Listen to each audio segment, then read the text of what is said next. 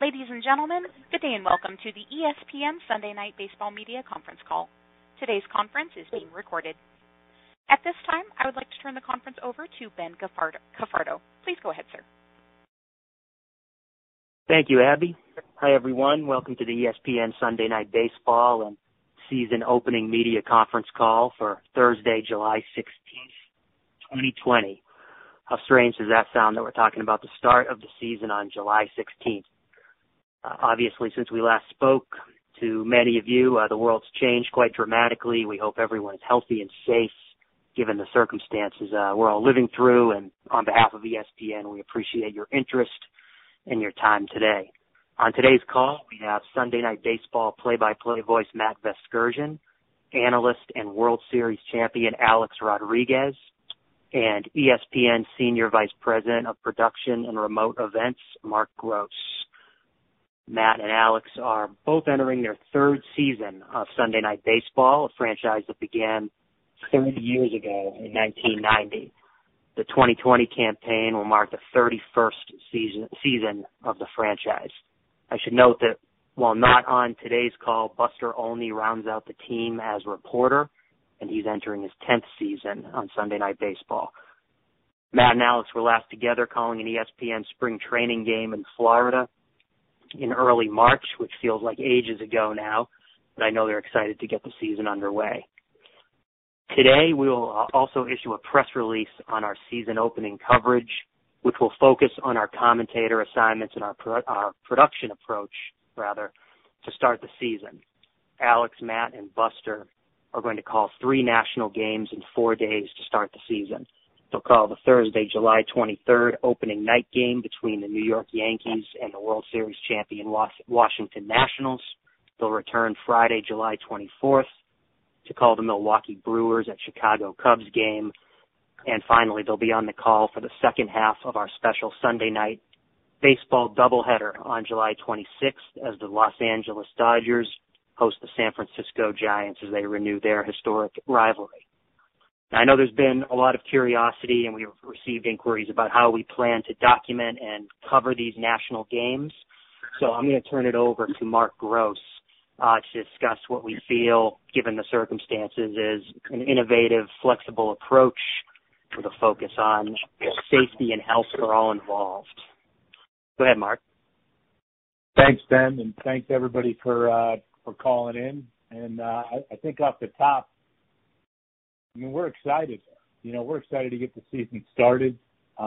We've had Major League Baseball on ESPN, as you heard Ben say, for a long time.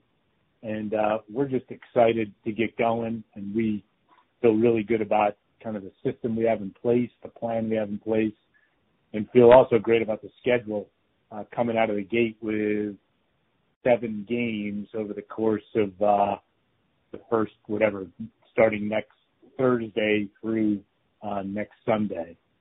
The basics of how this is going to work for Sunday night is Matt and Alex will both call the games from a studio in Bristol. So you will see them on camera periodically, like you would see them periodically on camera from a booth. We will, and I'll try to keep this simple, we will be taking, for Sunday Night Baseball, we will be taking multiple camera feeds from the stadium. So for Thursday night's case, from Washington and then from Los Angeles. We will bring all of those cameras into a control room in Bristol on campus, and we will produce and direct the game. Jeff Dufine will produce, and Jeff Evers will direct the game, utilizing those cameras coming into the control room in Bristol. All of the graphics will come from Bristol. K-Zone will come from Bristol. Replays will come from Bristol. And obviously, like I said, Matt and Alex will be in Bristol. At this point, it looks like Buster will be at the game in Washington. He will drive to the game. And we're still kind of sorting out, what that means and kind of what that looks like.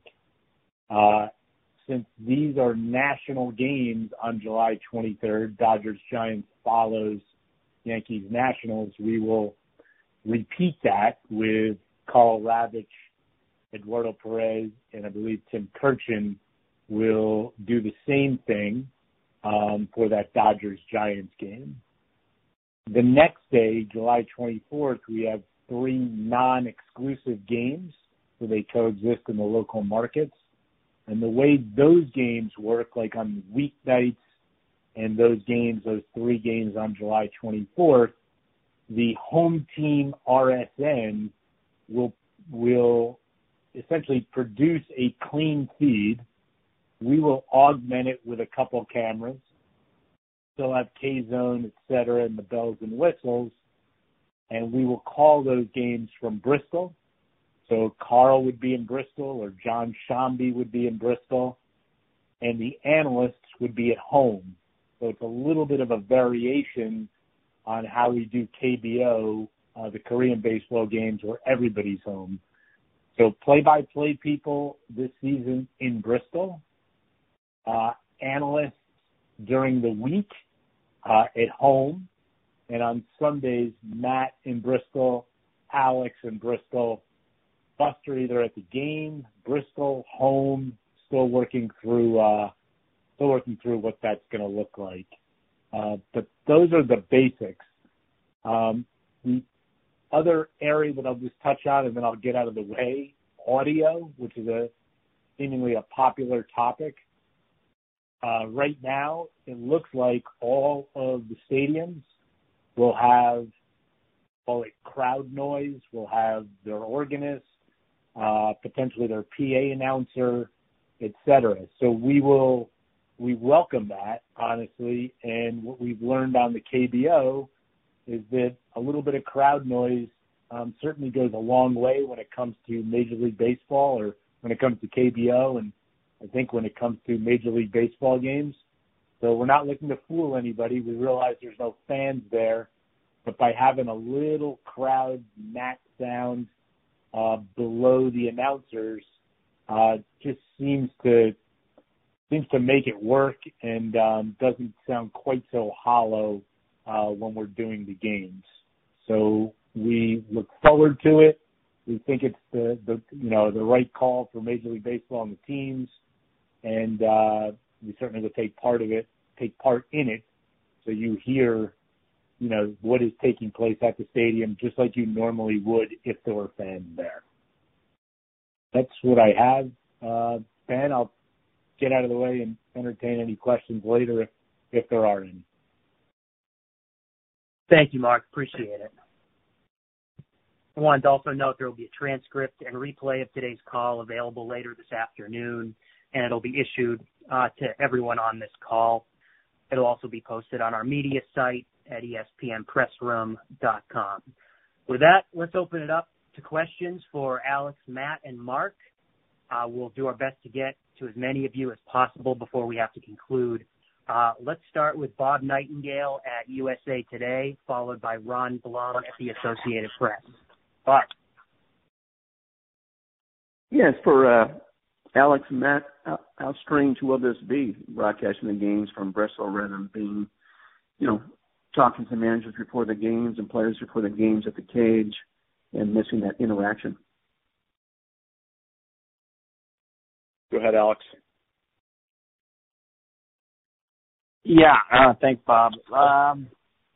It's certainly, look, I think there'll be some great,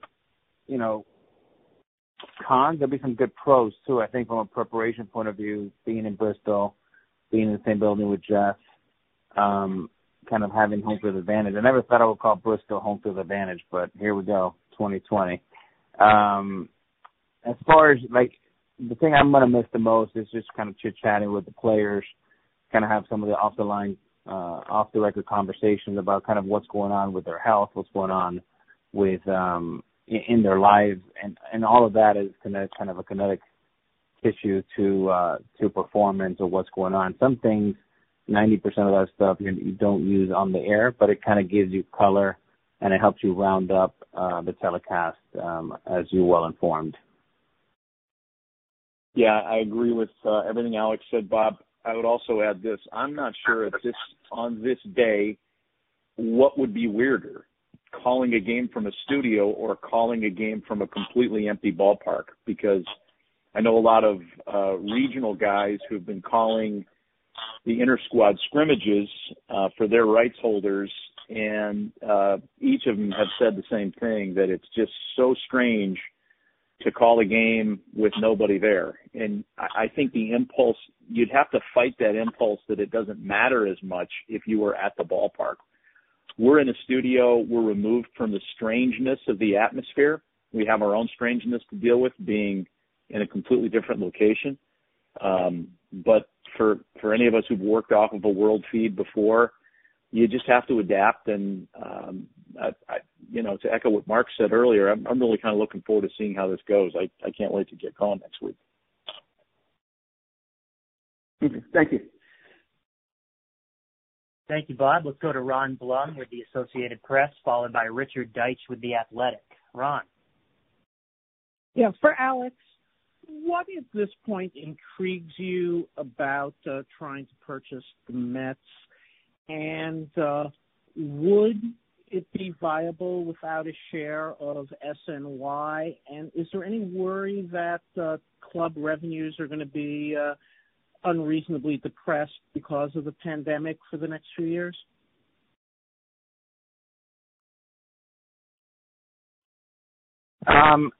Ron, thanks for the question. Obviously, I have limitations on what I can talk about the Mets. I could answer the last part of your question, which I think the challenges in baseball, I think, will be universal, right? Not only with baseball, with all of sports, and a lot of businesses are being disrupted all over the place. But I do think that with a crisis comes an opportunity, and I think the opportunity for us in the game of baseball is to kind of lean in to the forward thinking that other leagues have adapted quicker than us. I think this gives an opportunity in 60 games with a sprint, not a marathon, that every game counts, I guess, around 2.5. And I think with that, whether that's, full access to more clubhouses, obviously, making sure that everyone's healthy, batting cages, full access to batting practice and in-game. It's funny, we were watching MLB Network. We were watching Matty yesterday with Harold and Rip. That's where my life has gone to now. I watch Major League Baseball 9 hours a day. And you had Christian Yelich on, and he had a few strikeouts or whatever, but my daughters were sitting kind of watching and said, oh, my God, that guy's really cool. And now they both follow him on social media.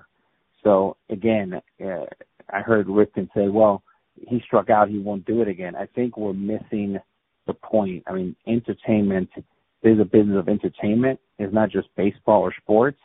And I think the more we broaden our breadth, the more we're going to take this game in revenues from 10 to 15 to 20 billion. And we're going to do it by collaborating and everybody being on the same page and thinking big picture. So. And are you worried at all about the prospect of a lockout and a lengthy work stoppage in 22, that if you get involved in the management side, there is a lot of downside risk?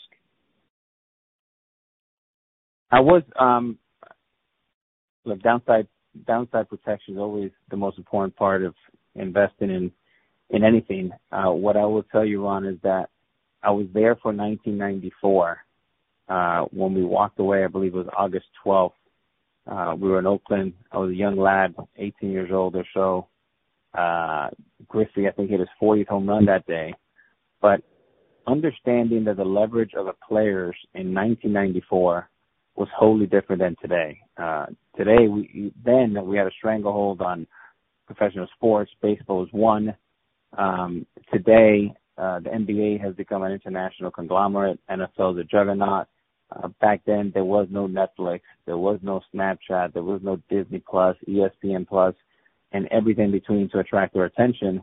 So today, we have to really work collaborative with the players and the owners to say, how do we compete together to become number one? The only way it's going to happen is if they get to the table and say, the number one goal is let's get from $10 to $15 billion, and maybe we split the economics, evenly. But that's the type of conversation instead of, fighting against each other, because there's too much competition out there right now.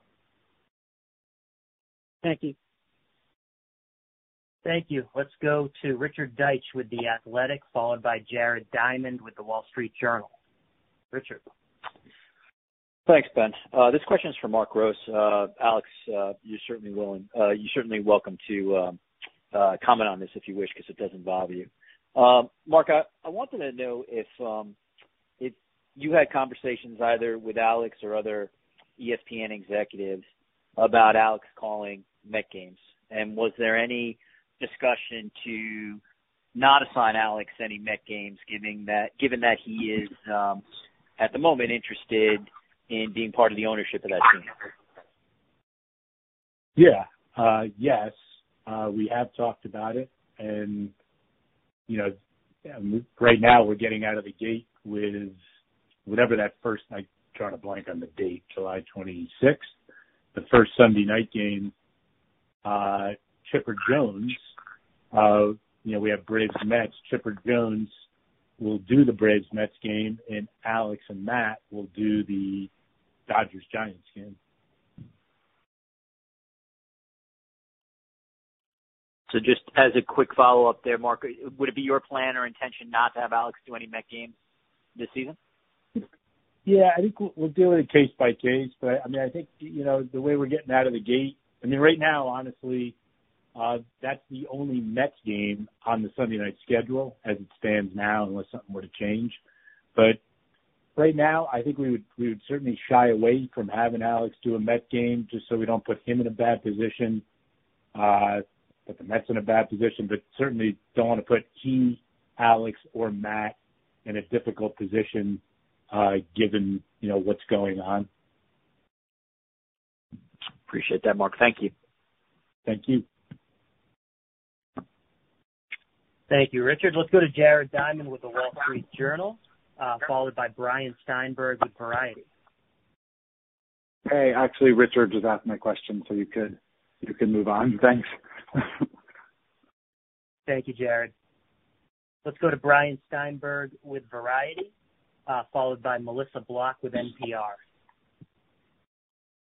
Thanks a lot, guys. I was wanting to follow up more on the crowd noises. Can you maybe elaborate a little more about what's appropriate, what's not appropriate, and what you think fans, do want, or maybe, and to what level can they, I guess, what are some of the boundaries of what you should and shouldn't put on during this kind of situation?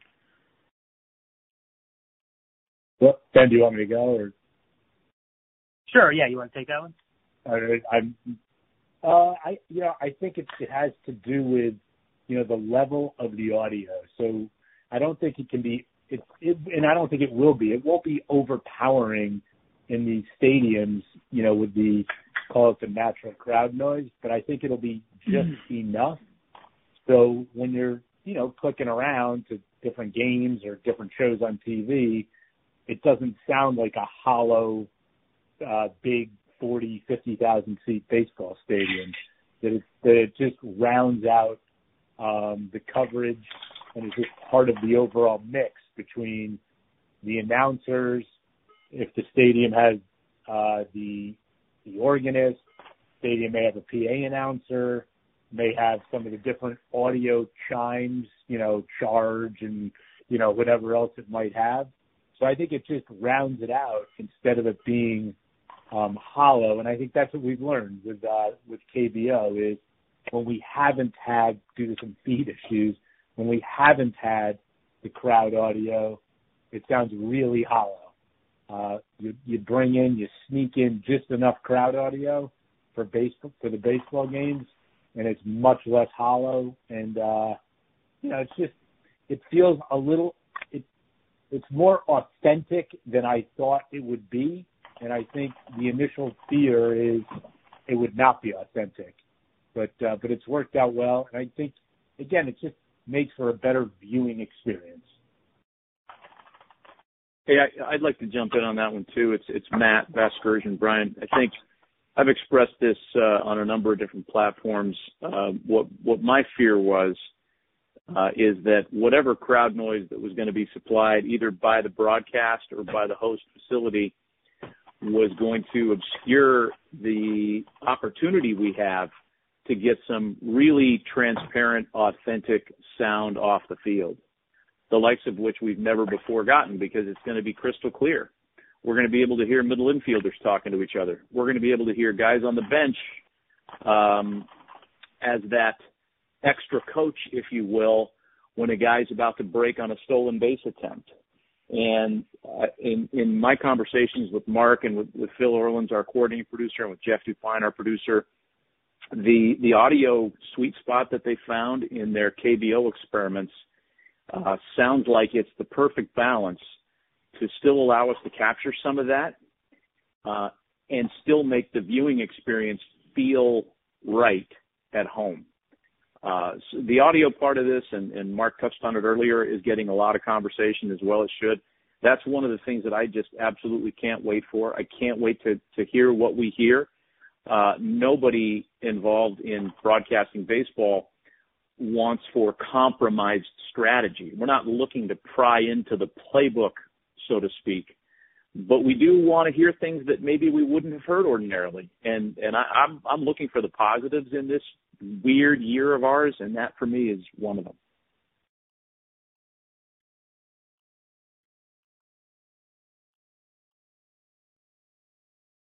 Thank you, Brian. Let's go to Melissa Block with NPR, followed by Anthony DeComo with MLB.com. Melissa. Yeah, thanks, Ben. Yeah, hi. Thanks, Ben. And following up on the question just now, probably for Mark and maybe for Matt as well, what has Major League Baseball told you about specifically what kinds of sounds they're supplying? Are they just beds? Are there going to be individual cheers and chants for teams? Are they unique to each team and the stadium? What's your understanding there? The understanding right now is that the individual stadiums would have at least we call it the crowd noise. Beyond that, I don't know specifics. But I know one team that I've spoken to, they're going to have the organist, they're going to have the PA announcer, so on and so forth. But I don't know about, if that's every team. But I think it's going to be a good audio experience from everything we're being told. So you're not Melissa, in terms of the crowd. Yeah. Sorry, go ahead. No, sorry, I was just going to add, it's Matt. I was just going to add, it's my understanding as well that the clubs do have a bit of license on this, and I know that the Brewers a couple of nights ago in their experimentation, and they were kind of running a full palette of audio effects over their scoreboard system during one of their inter-squad scrimmages. They were treating players to boo sounds as well. They were experimenting with what it would, so it's not just going to be, win one for the Gipper type stuff. I think they're experimenting with a lot of different things. Any sense of whether, like, the Tomahawk Chop chant is going to be heard on these broadcasts? I don't know. I don't have a sense for that. I know the last thing the Braves said was that they are kind of reviewing that part of their fan experience. So I'm not sure if that means it's going to appear or not.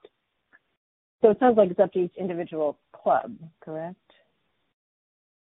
That's my understanding, yeah. Yeah, okay. Okay, thank you. Thank you. Let's go to Anthony DeComo with MLB.com, followed by Joe Reedy with the Associated Press. Oh, my question was already asked. Thank you. Thank you, Anthony. Let's go to Joe Reedy with AP, followed by Tim Britton with The Athletic. Hey, Alex, as far as the crowd noise and everything that the teams are using, if you were a player, would you welcome that, or a little bit of buzz noise in the background instead of it being completely quiet? So that, I know Joe Madden said that his fear was hearing from the dugout the announcers calling the games, or strategy and stuff being picked up by mics during games. I'll have conflicting answers here, because as a player, I would want some type of sound. It's just kind of the white noise that as a player, playing for almost 25 years, you just get used to. As a fan, I'm going to echo what Matt said. I think the sounds of the game of baseball are so unique, are so cool, have never really been heard. I mean, I've always thought that, Major League Baseball Hard Knocks would be so enticing because it's so reflective of what happens in our everyday life. It's not once a week, it's 7 days a week. And from a fan perspective, I'd love to hear the great sound of, remember Nolan Ryan was a grunter, but so is Justin Verlander, Garrett Cole, the popping of the mitt. I mean, we're going to have an opening day where both guys are going to be rushing it up there about 100 miles an hour. And you only hear that sound in Arizona or in Florida in February, March, in the early mornings or in the backfields, the crack of the wood. There's so much trash talking that goes in those dugouts. I mean, if you actually lower the volume and hear the players, I mean, there could be fights every day, but you can't fight because of social distancing. So all of it in between, even having coaches telling you, get off, or, daylight plays, I think this could be a really big opportunity to hear the players. And again, the more we can reveal the players and what kind of people they are and what kind of, you hear the voice, you may get intrigued to learn more about them. And then just as a follow-up, for a 60-game season, do you treat it like it is August 1st in a pennant race, and there's really every game means something? Yeah, I think you treat it with a regular season. There's 60 games left. You tie for first place, and you're ready to go. And every game's important. And if you think about it, if you're off to a 6-10 start in a long season, it may not mean anything. But in a short season, you got to be careful not to dig too much of a hole. Okay, thanks. Thank you, Joe. Let's go to Tim Britton with The Athletic, followed by Kyle Fredrickson with the Denver Post. Yeah, this is a question for Alex. I'm wondering, this is a time of maybe heightened tension between ownership and the players' union after all we went through the last couple months. And as someone who's actively looking to get into ownership, do you feel like you can still comment kind of genuinely about that tension as a national analyst while you're trying to become potentially an owner? I heard the last part. Can you just, the very first part of your question I missed? This is a time of maybe increased tension between ownership and the players' union, just given what we've been through with the negotiations over the last couple of months. So I'm wondering if you feel like you can comment genuinely on that dynamic, even as you're trying to maybe join one of those groups as an owner. Yeah, I think I can because, my goal as a fan first is to grow the game and make it more popular. I mean, one thing that people forget is we had 13 million young kids and girls play baseball and softball just 4 years ago. Today's up to 16 million. And that's better than football and basketball. So the point of that is it is still America's sport. We just have to be able to capture teenagers and keep them captive. And so my goal is the same goal as Mark or Ben or Matt or Buster's. We want to grow the game. We want to be spokesman for the game of baseball. And again, the conversation should be more about, growing the pie, not which percentage of a smaller pie am I going to take. I think it's the wrong fight, and we're putting the energy in the wrong places. Thank you. Thank you. Let's go to Kyle Fredrickson with the Denver Post, followed by Anthony Krupe with Sportico. Kyle. Thanks, guys. A question for Matt and Alex. Most analysts project that the Rockies will finish in the bottom half of their division, but in a 60-game season, do you see Colorado as one of those teams now with maybe a better opportunity for a surprise run to playoffs, and what must happen for the Rockies to do it? Kyle, I'll take that. It's Matt. I am about as big a Buddy Black fan as there is among anybody on the planet, and I have the utmost faith in his kind of style and his leadership. I also think that the crux of your question, yes, The Rockies are a live dog, as they would say on a poker table. And in fact, every team that maybe found themselves in the gray entering spring training part 1, and I'd put the Rockies in that category, they're not complete rebuild the way, say, the Marlins or the Tigers would be classified, but they were not viewed as a slam dunk for the postseason either, certainly not contending with the 7-time champs, the Dodgers. So teams like Colorado, San Diego, Cincinnati, the Indians in the American League, like we could probably identify a good handful of them with the Rockies at the top of the list. The 60-game schedule, as Alex said perfectly a moment ago, you are tied for first place on August 1st with 60 to go.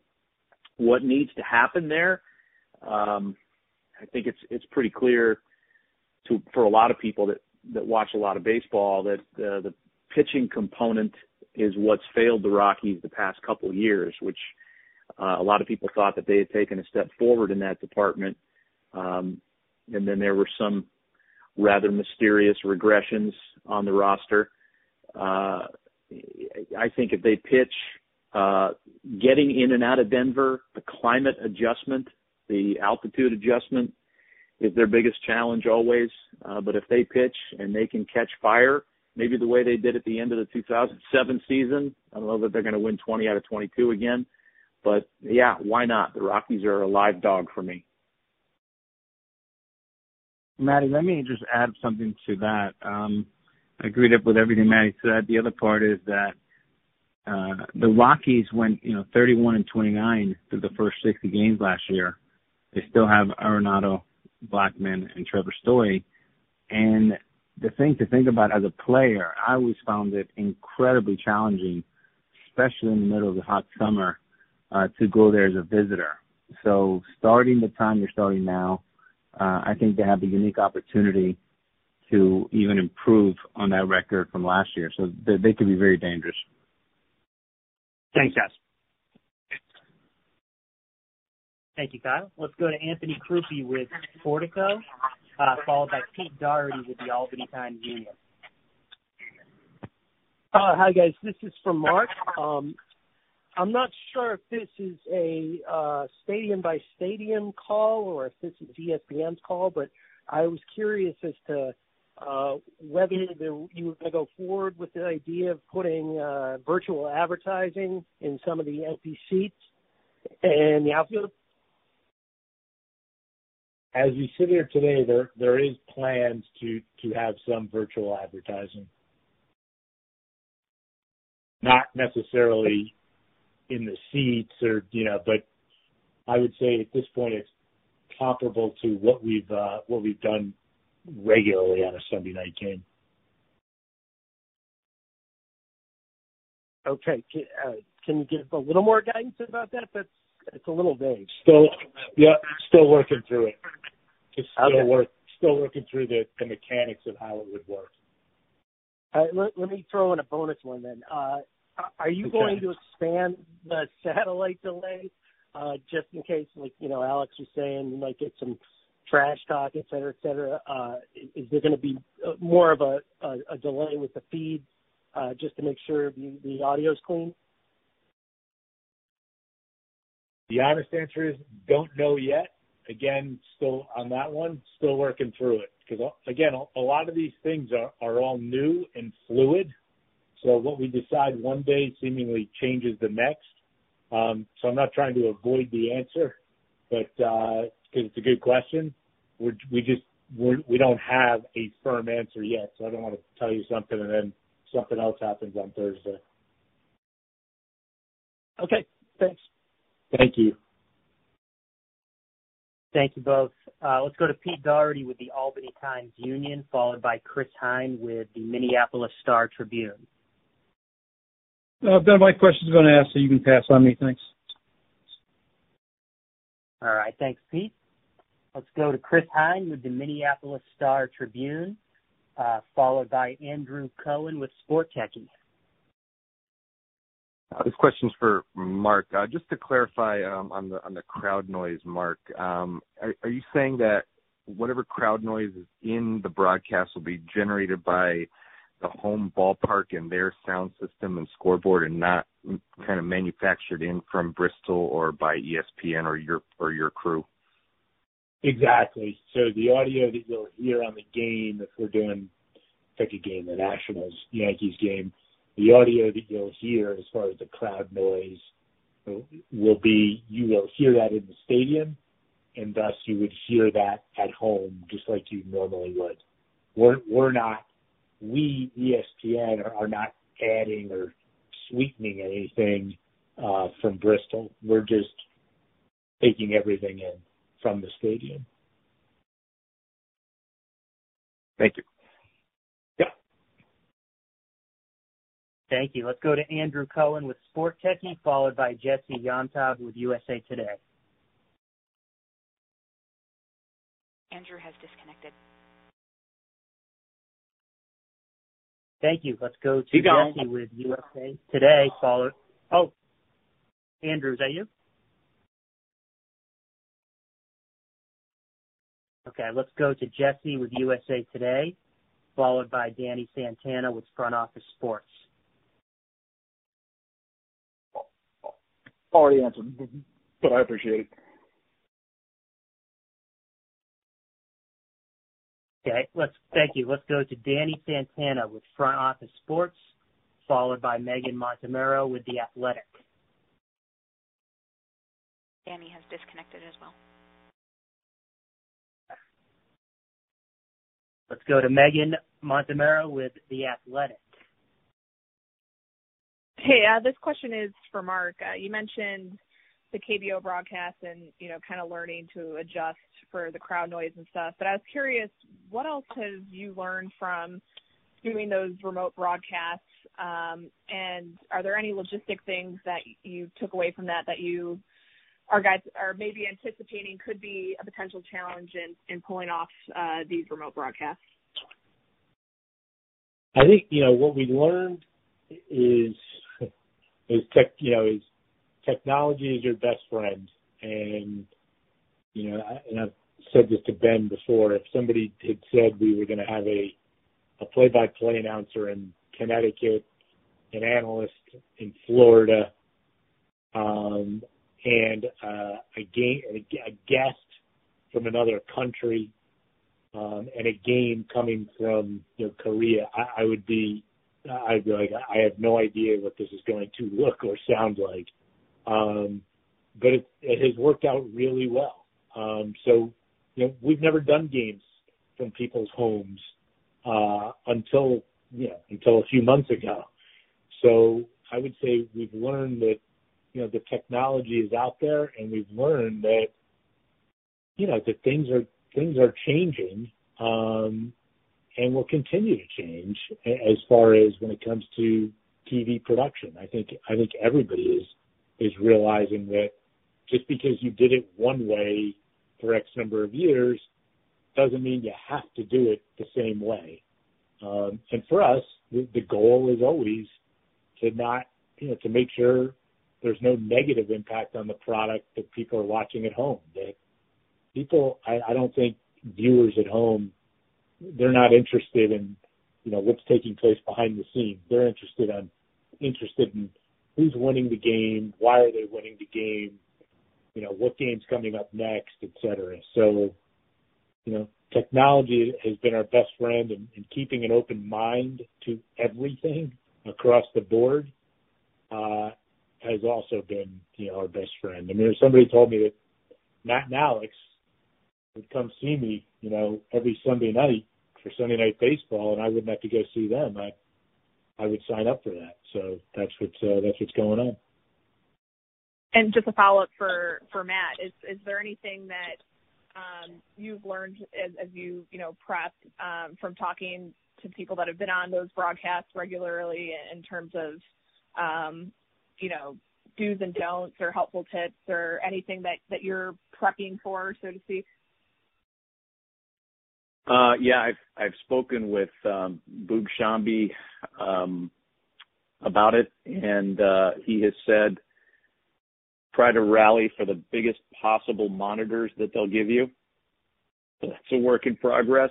I'm looking for jumbo screens and always be ready for last-minute changes, because when you're not there physically at the ballpark, the chain of command is completely different. And if there's a lineup substitution, you don't have the usual resources that you would ordinarily have at your disposal to sniff that out. We won't be able to run next door to the home radio booth to ask a guy who is much more familiar with each roster than we would be as national presenters, what that lineup change is, or, to run to the official scorer or send somebody downstairs to the clubhouse. We don't have that. We are subject to whatever sound and images that are being shown to us in the studio. So to stay kind of, stay glib, I guess, stay agile would be the suggestion that I had.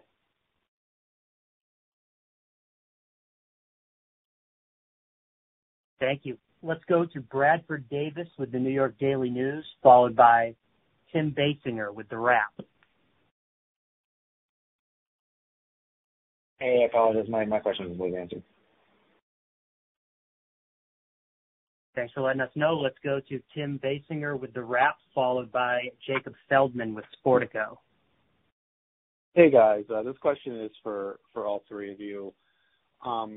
Just kind of overall, sports is often used as sort of a distraction from, people's lives.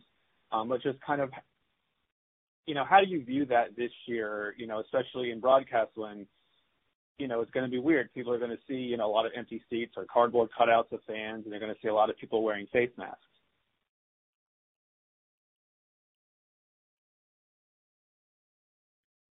Maddie, I'll take this one first if you want. Yeah. I think, to answer your question, the abnormal has become the normal. And I think in many ways, bringing baseball and being kind of the first sport to move is an incredible advantage. I think the 23rd presents an incredible opportunity to reintroduce the game of baseball, and it will be a year of adjustments. I've said to a few of my friends that they should make up an award for the trainers, doctors, and medical staff, the MVP, because whoever keeps their players healthiest can win the championship. But it's a year of adjustments, and I think baseball becomes the comfort food that Americans and people in this country want right now, and I think we provide great entertainment and bring great value to people, to the sport of baseball. Yeah, I would also add that, baseball viewership as escapism isn't such that we're going to try to take fans into Never Never Land and make believe that none of this existed. And, the pictures that people see of empty ballparks and players wearing masks beg for explanation. So, unfortunately, we're not going to be able to transform them into their, happy place of viewership and make them forget all about what's happening in the world. I plan on embracing it because my optimism borders on considering me a Pollyanna, because I don't think we're going to have to deal with this in multiple seasons. At least I hope not. So let's embrace the uniqueness of it and give an accurate presentation of the experience for the players, and with the hopes that it never has to go this way again.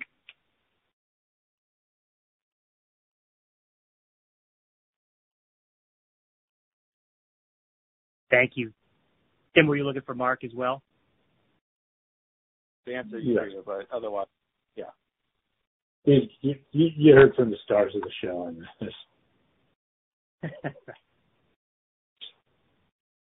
Okay, thank you. Let's go to Jacob Feldman with Sportico, followed by Jessica Kleinschmidt with NBC Sports. Hi, guys. My question is for you, Mark. Don't play yourself short. I'm curious if you're going to explain a little bit about ESPN's what role they've had in determining, fine-tuning, implementing the fan noise, if any, and then during the game, will you have communication with those team and stadium operators as needed if you want to tweak how it's coming out? Sure. Yeah. I mean, yeah. Again, work in progress, and I think everybody realizes that. So, we have a great relationship, obviously, with Major League Baseball and the teams. So we will be in contact with the teams.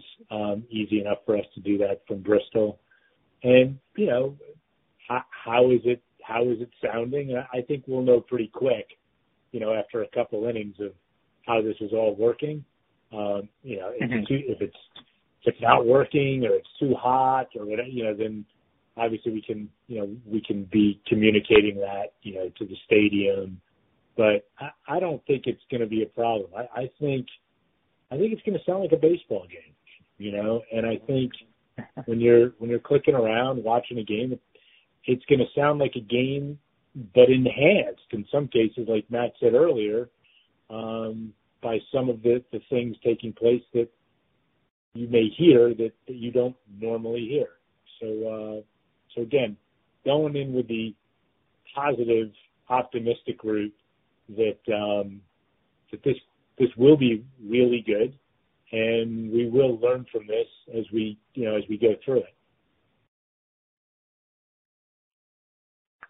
Cool. Thanks so much. Best of luck. Thank you. Thank you, Jacob. We were listening to the ESPN Sunday Night Baseball season opening media conference call. We have time for a few more questions. Let's go to Jessica Kleinschmidt with NBC Sports, followed by Nick Klopsis with Newsday. Hi, guys. Thanks for the time. My question is actually for Alex. Alex, some of the players have opted out of the season, big names, Buster Posey specifically. What were some of your thoughts when you heard some of these players are making this decision? Well, I 100% support them. I do as a fan of baseball, as a broadcaster for ESPN, and also they were my teammates. I think, health and family is, most important here. And I feel that we should all be supportive to those kind of decisions. Thanks. Thank you, Jessica. Let's go to Nick with Newsday. My question was already asked and answered. Thank you. Okay, thanks for letting us know. Next up, Kyle Koster with The Big Lead, followed by Kristen Hernandez with Sports Video Group. Hey, I was just curious for Alex and Matt what the experience was calling games remotely, and for Mark, if you made these guys practice for it. I didn't catch the question. I'm sorry. Sorry, Kyle, could you repeat?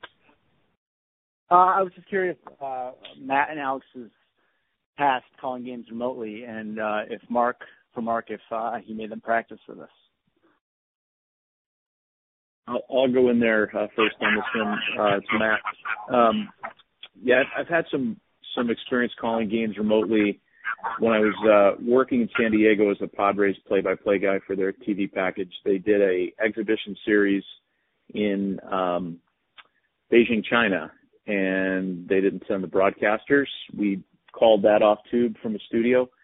I've been a part of a number of Olympics years with NBC Sports and did a lot of that work off tube remotely as well. As I think I said earlier, you have to embrace it. You have to understand that you don't have the usual channels that you're used to for getting your information. You're kind of on the monitor. And when sports TV is working at a high level, there's this kind of triangle of creative thought that's all working in simpatico. Producer, director, booth, and meaning play-by-play and analysts. And when somebody goes someplace, the other part of the triangle supports it. The other part of the triangle might lead the other two corners into a direction, but everybody's kind of going in the same way. You don't necessarily have that when you're working off tube. We're fortunate with Sunday Night Baseball that we will have our own group, working together. We're not limited from a pure world feed standpoint. So from that end, it should be easy for us. And my experiences have been positive in the past working this way. So, and I think, even though Alex and I haven't rehearsed this way, he's comfortable enough in the studio to where I think we can hit the ground running on Thursday night. Yeah, and for me, I think having Buster on location, possibility of having him there, will have some type of connection to the building, the weather, how people are feeling, kind of the temperature in the building. That's one thing. I think one of the things that you always are cognizant of, there's this great, people always say, don't forget how hard the game is once you get to the booth. I think that even becomes even more of a challenge for Matt and I. The further we remove ourselves from this great game, the easier it looks because the talent is so supreme on the field. I think it's important for us to, remember how difficult the game is, and that's an important thing.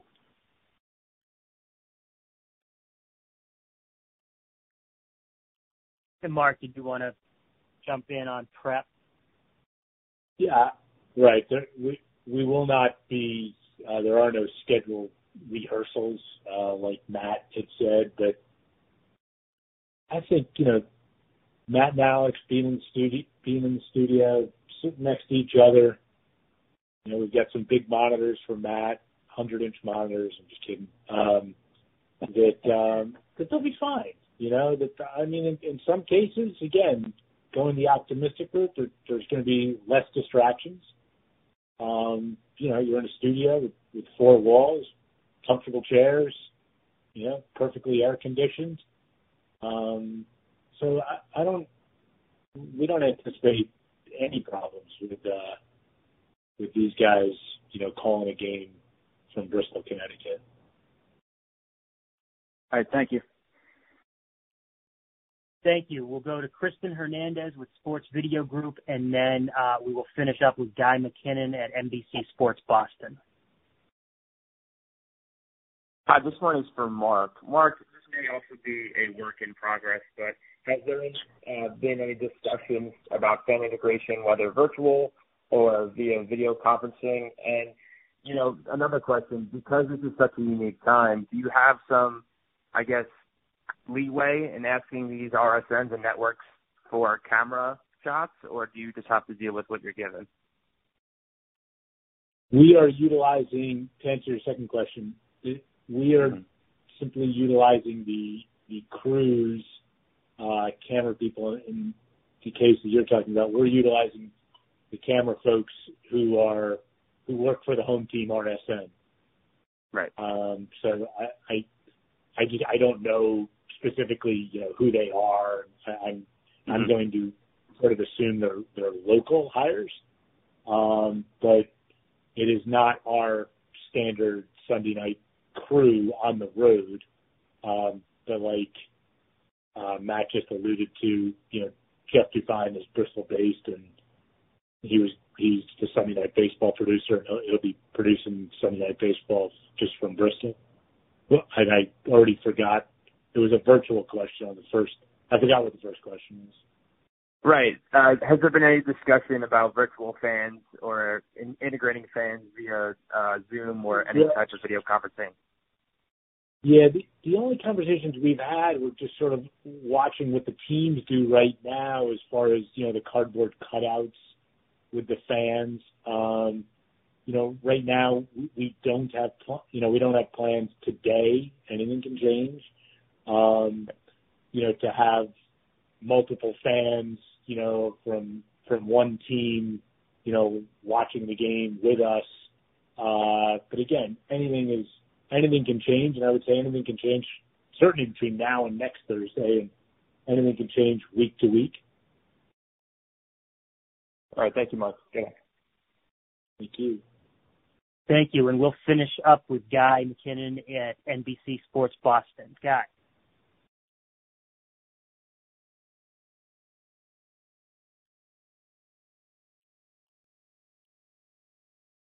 Guy, you there?